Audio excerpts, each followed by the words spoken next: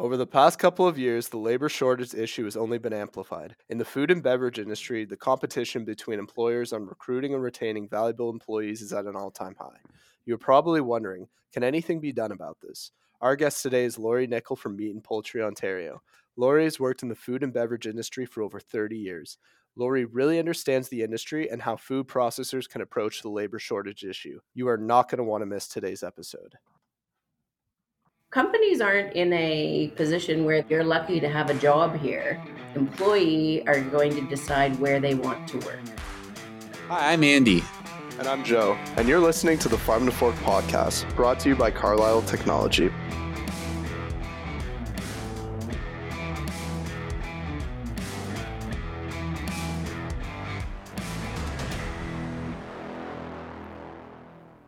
Today's topic is on workforce issues in the food industry. Our guest today is Laurie Nickel from Meat and Poultry, Ontario.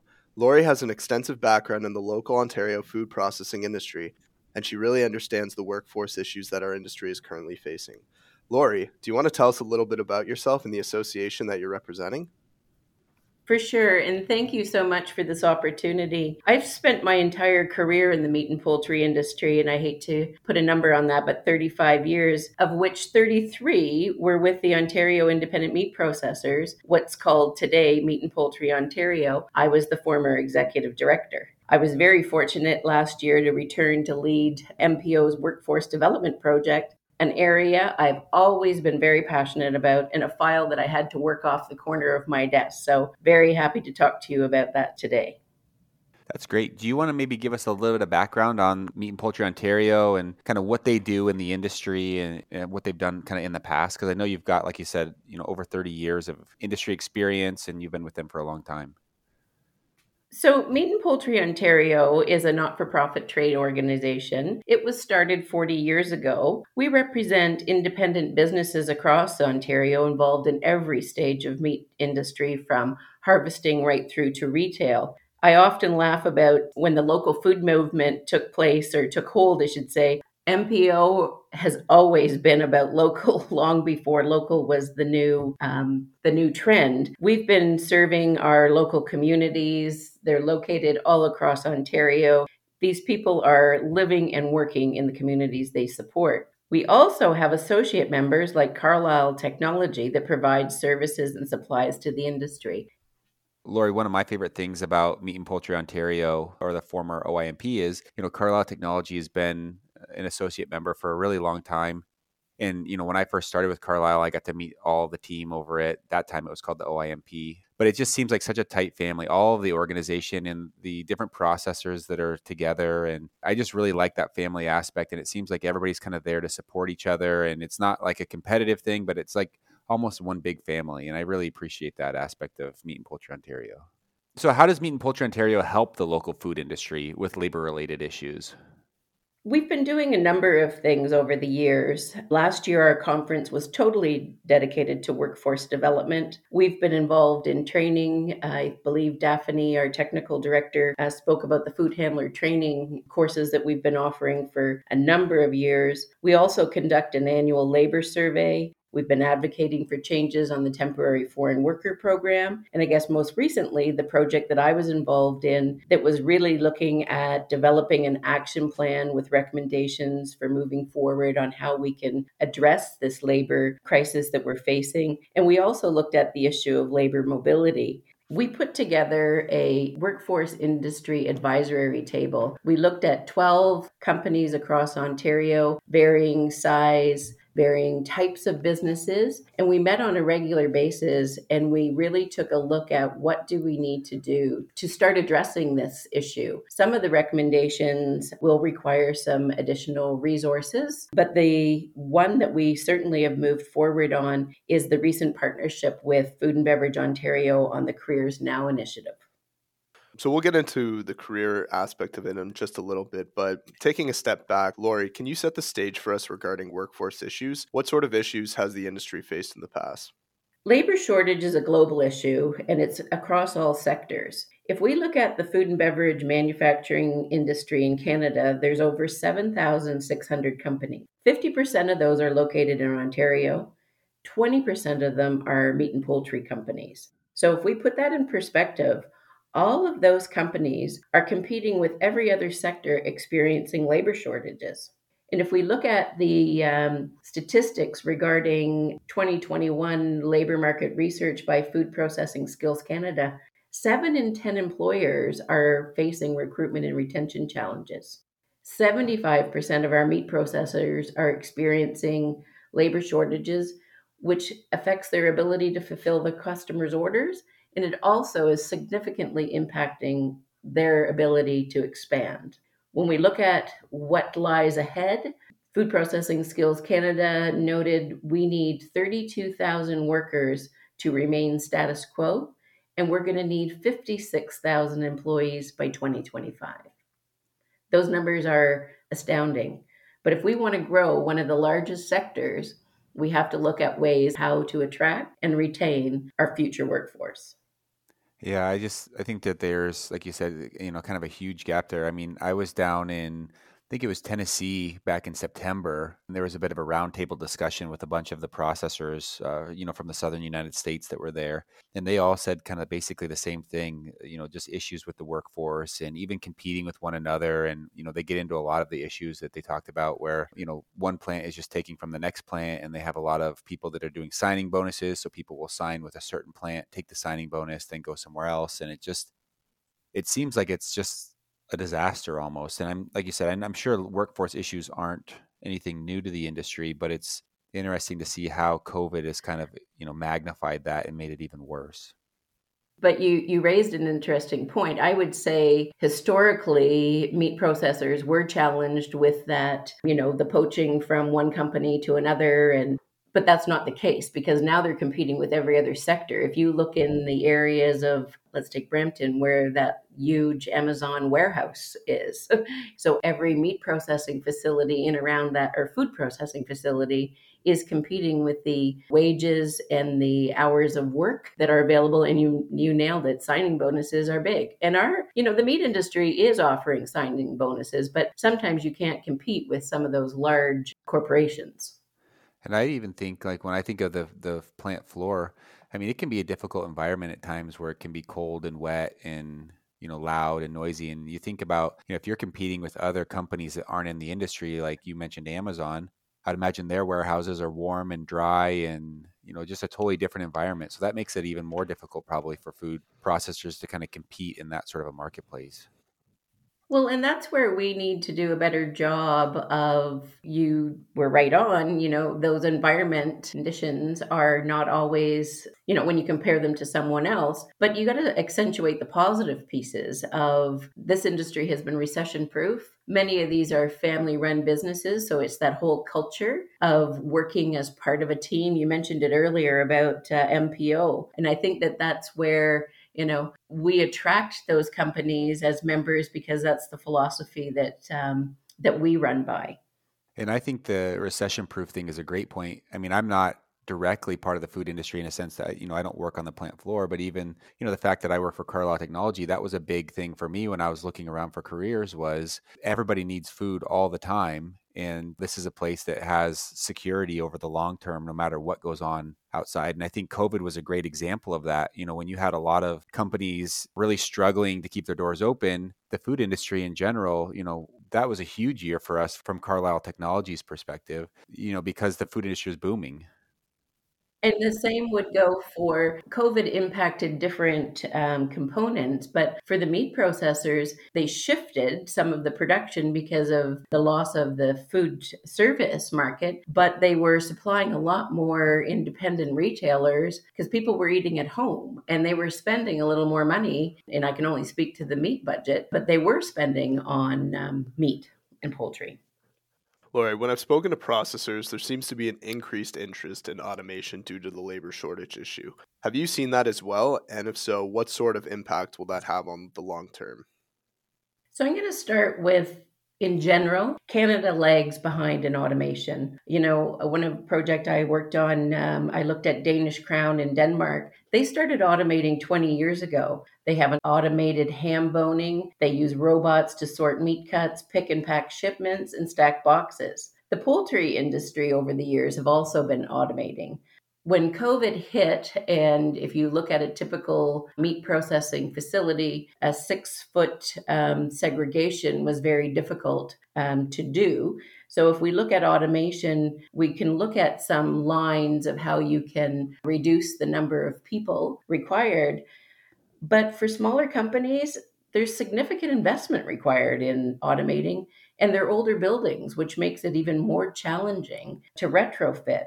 If you can, studies show that processing companies that have aggressively pursued automation, they're reducing costs, waste, and they've improved product quality. I know that one of our speakers at the conference talked about the fear of the existing workforce that, they'll be replaced with automation. And in fact, that's not the case. They could be redeployed into another area. That's one of the benefits of the facilities being able to change their day-to-day operations and makes it more exciting for employees.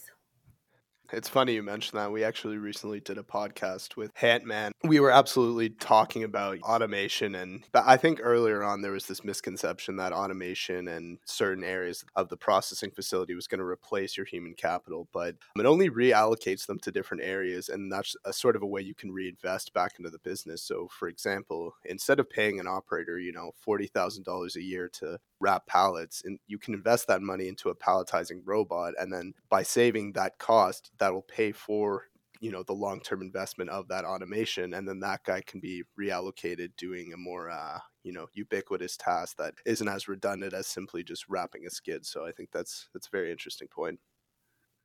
And if you think of it from an employer perspective, they're going to attract different people in terms of attracting the youth to come into this sector when all we've talked about is it's very hard, labor intense. That's not true anymore. So if you look at the robotics, if you look at the scientific component of it, the food safety, the data analytics, you mentioned Hantman and different pieces of equipment, all that computerized reporting, well, even your own company, that's a whole different sector attracting people to our meat plants.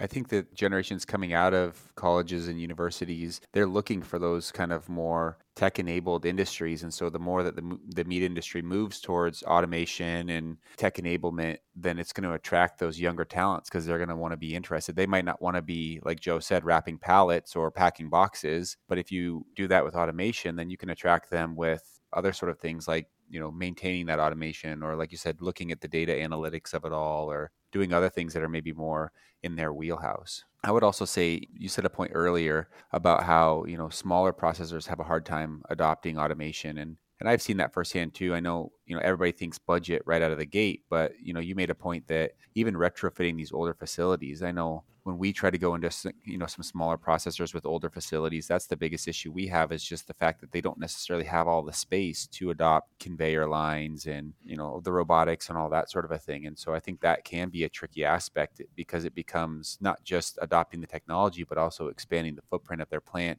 and doing a big construction project to accommodate it as well, which sometimes can become, too much for that company to absorb. Any new builds would be looking at that, I'm certain of it. Absolutely. So kind of piggybacking off of Andy's point there, how can a food processor who's looking for help approach recruiting new employees? So we're in a new era, and I think it speaks to our earlier discussion on, the global issues for the labor force.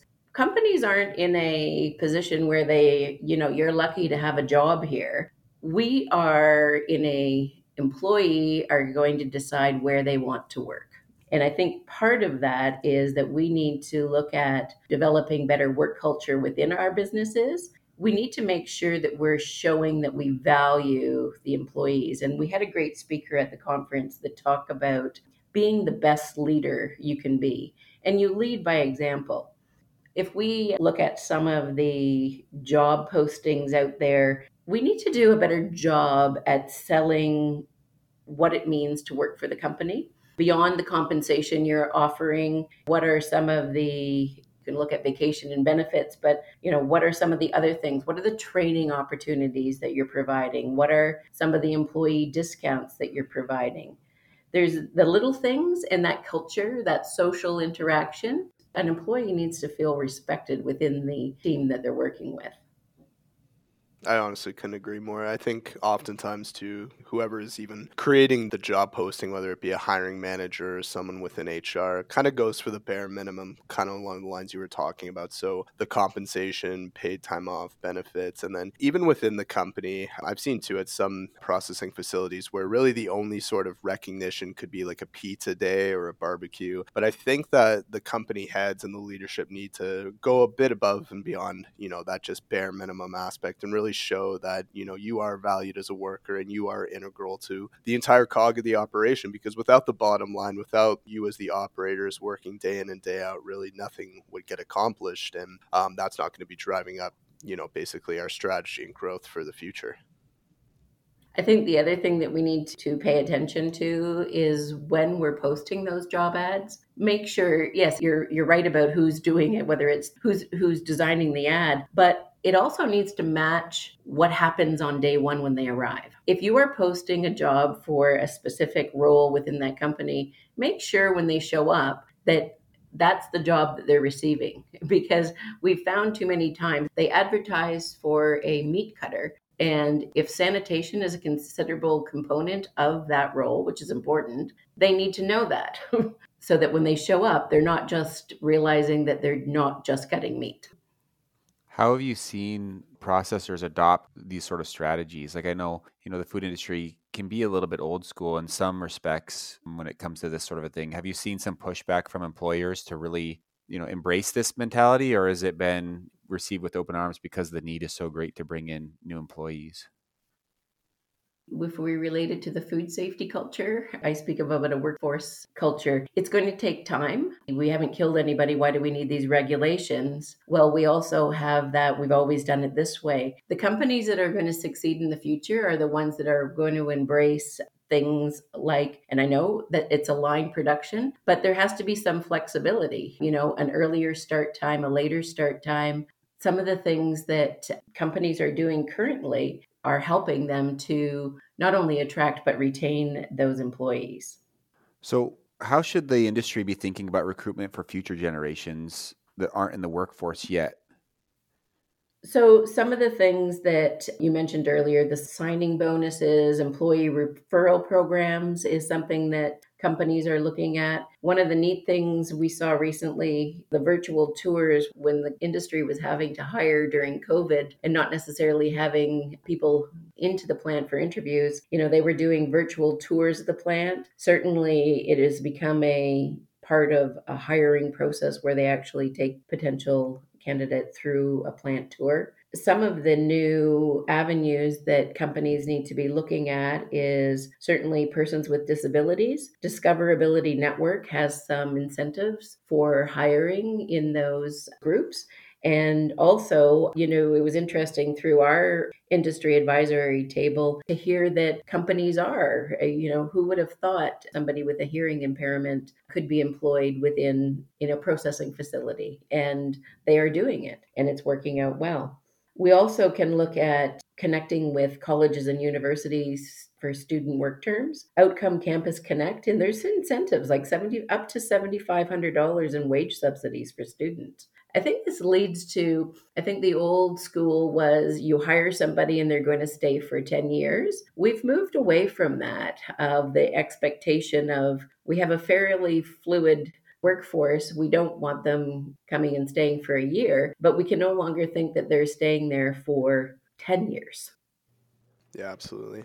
I read an interesting article actually the other day about, I can't speak to it in the US, but in Canada, the working age population is now older than ever. In 1966, there were 200 people aged 15 to 24 for every 100 Canadians that were aged 55 to 64. That's now completely flipped on its head, where in 2021, there were only 81 people aged 15 to 24 for every 100 Canadians aged 55 to 64. So I think that's kind of also an issue that's contributing to the labor shortage, is just the lack of youth. I mean, I won't get too deep into basically why that is. Mainly external factors with inflation, rising costing, fertility rates dropping. But do you see that too as an issue, that there's just not an abundance of youth really entering the workforce, and that even boomers and seniors are retiring that are deciding to come back into the workforce? Like, do you see that kind of a shift happening?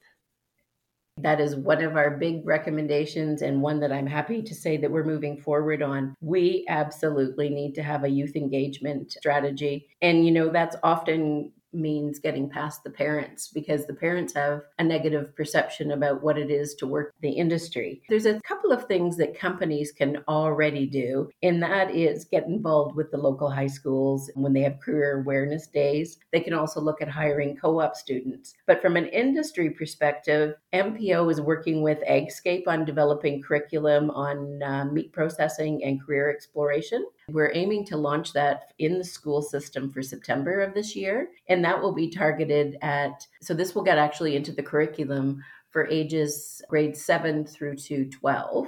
The other piece is the food processing specialist high skills major program. It's sad to say that program has been around for some time, and there's only 5 schools in Ontario that picked it up. So part of our work at MPO and with Careers Now will be looking at that youth engagement strategy. I think those are both really great points that you guys are talking about. I was thinking kind of the same thing is, if you're talking at the recruitment level for employers, it's almost too late. Like, you need to be reaching these younger generations when they're still in school and kind of grooming them almost like a major league team would have a farm system. You almost have to start grooming them at that younger age and preparing them from high school into college to go into the workforce instead of just trying to grab them as unskilled laborers later on. Well, and I think we've focused on, and I can only speak to the meat industry, but like just about meat cutting. And it's like, there are so many other jobs that, you look in the science field, or even if it doesn't end up in the plant, you look at food science, they could be inspectors, they can be auditors. You look at communications, there's a lot more companies that are hiring their own internal marketing personnel and doing the social media pieces. We need to start talking about those more exciting positions instead of just a production perspective.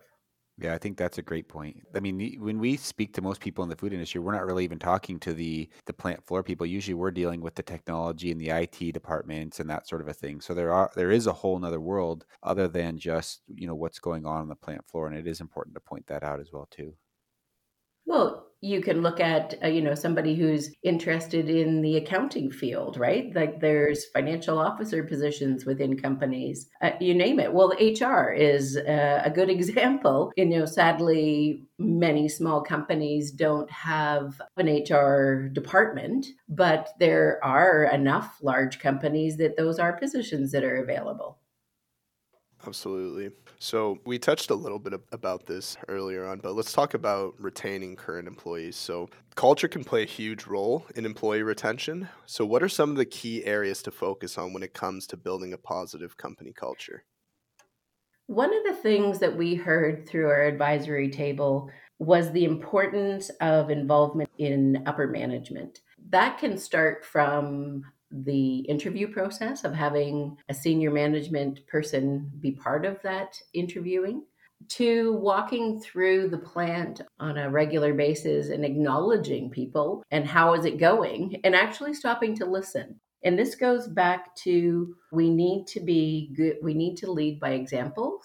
And that would follow through from a food safety perspective as well, right? You can't get somebody to do something that you're not willing to do yourself. Look at employee recognition event. One of the things that I'm not sure, back in the day, you might have been at one of our conferences where we used to recognize those that have completed the food handler training program. Sure, they got a certificate from Ridgetown College on completing it, but our organization also gave them one, and we acknowledged them at the banquet. Like, those little things. Some of the courses that I'm going to talk to you about Food Processing Skills Canada is offering, they provide certificates. Like, acknowledge when somebody has done something beyond just the expectation of the daily job. Social barbecues, unfortunately, during COVID, we've lost 2 years of that social interaction that you used to have, pizza day, or, even something as simple as we used to bring in a box of donuts. COVID, right? You can't have everybody's hand in a box of donuts. Those things,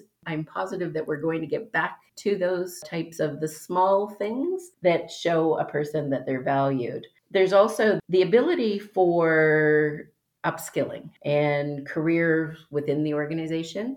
One of the misconceptions is that employers think that employees would not take training outside of work hours. Our survey showed that 50% of them would. To me, we get that you can't send somebody out for 3 weeks of training when we're already in a labor crisis. But if you offered somebody the opportunity to do some online training through Food Processing Skills Canada to up their knowledge, then you're also setting yourself up for movement within the organization. You see somebody who has potential that could have some management skills. Yeah, it's like you're pouring into them and you're investing in them as a person in their career development. And like you said earlier, you can't necessarily look at employees as they're going to be around for the next decade or 2 decades. That might happen, but I think it's important to when you start investing in these people, then they do feel like they have somewhere to grow within the company. Because a lot of times, if they don't feel like they have somewhere to grow, then they'll look for other opportunities. And so, by providing them these opportunities and investing in them and showing them that they're valuable, I think that that's giving them incentive to want to stick around and see how far they can grow within the organization. You raised an interesting point, because if people are leaving, it's difficult to do an exit interview, but why are they leaving the company and going somewhere else? You need to learn from that type of information. The other would be at the beginning. A good onboarding program is essential today. Studies show that if you could invest in that first 3 months, the chances of that person staying are far greater. And I think there is a lot of work to be done on what an onboarding program should look like. It's not about telling the person in 3 months, I want you to be here. It's about what they can expect from you as an employer, what tools they're going to give you to do your job, what support they need from you. If we invest in retention, we wouldn't have to spend so much money on recruitment.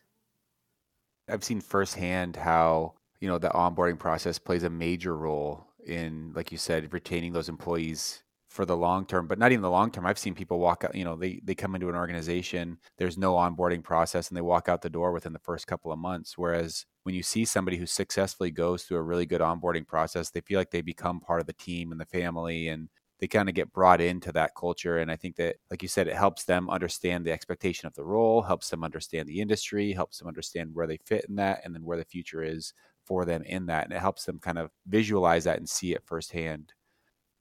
And I think that's where, it's hard. I get these companies are just trying to get production out the door, but we do have to stop and look at these processes and improve upon them. And if there's training available, which there is within online training through Food Processing Skills Canada, you need to take those courses about learning how to do a proper onboarding. And through our advisory table, it was really great to see the sharing of information. And that is going forward, really want to do a lot more of that. We know now that concern about somebody stealing your employees and not investing in them, they're going to go anyway. They can go to another sector. So why don't we collectively talk about showcasing an industry as a better place to work, and let's start developing some practices to actually demonstrate that.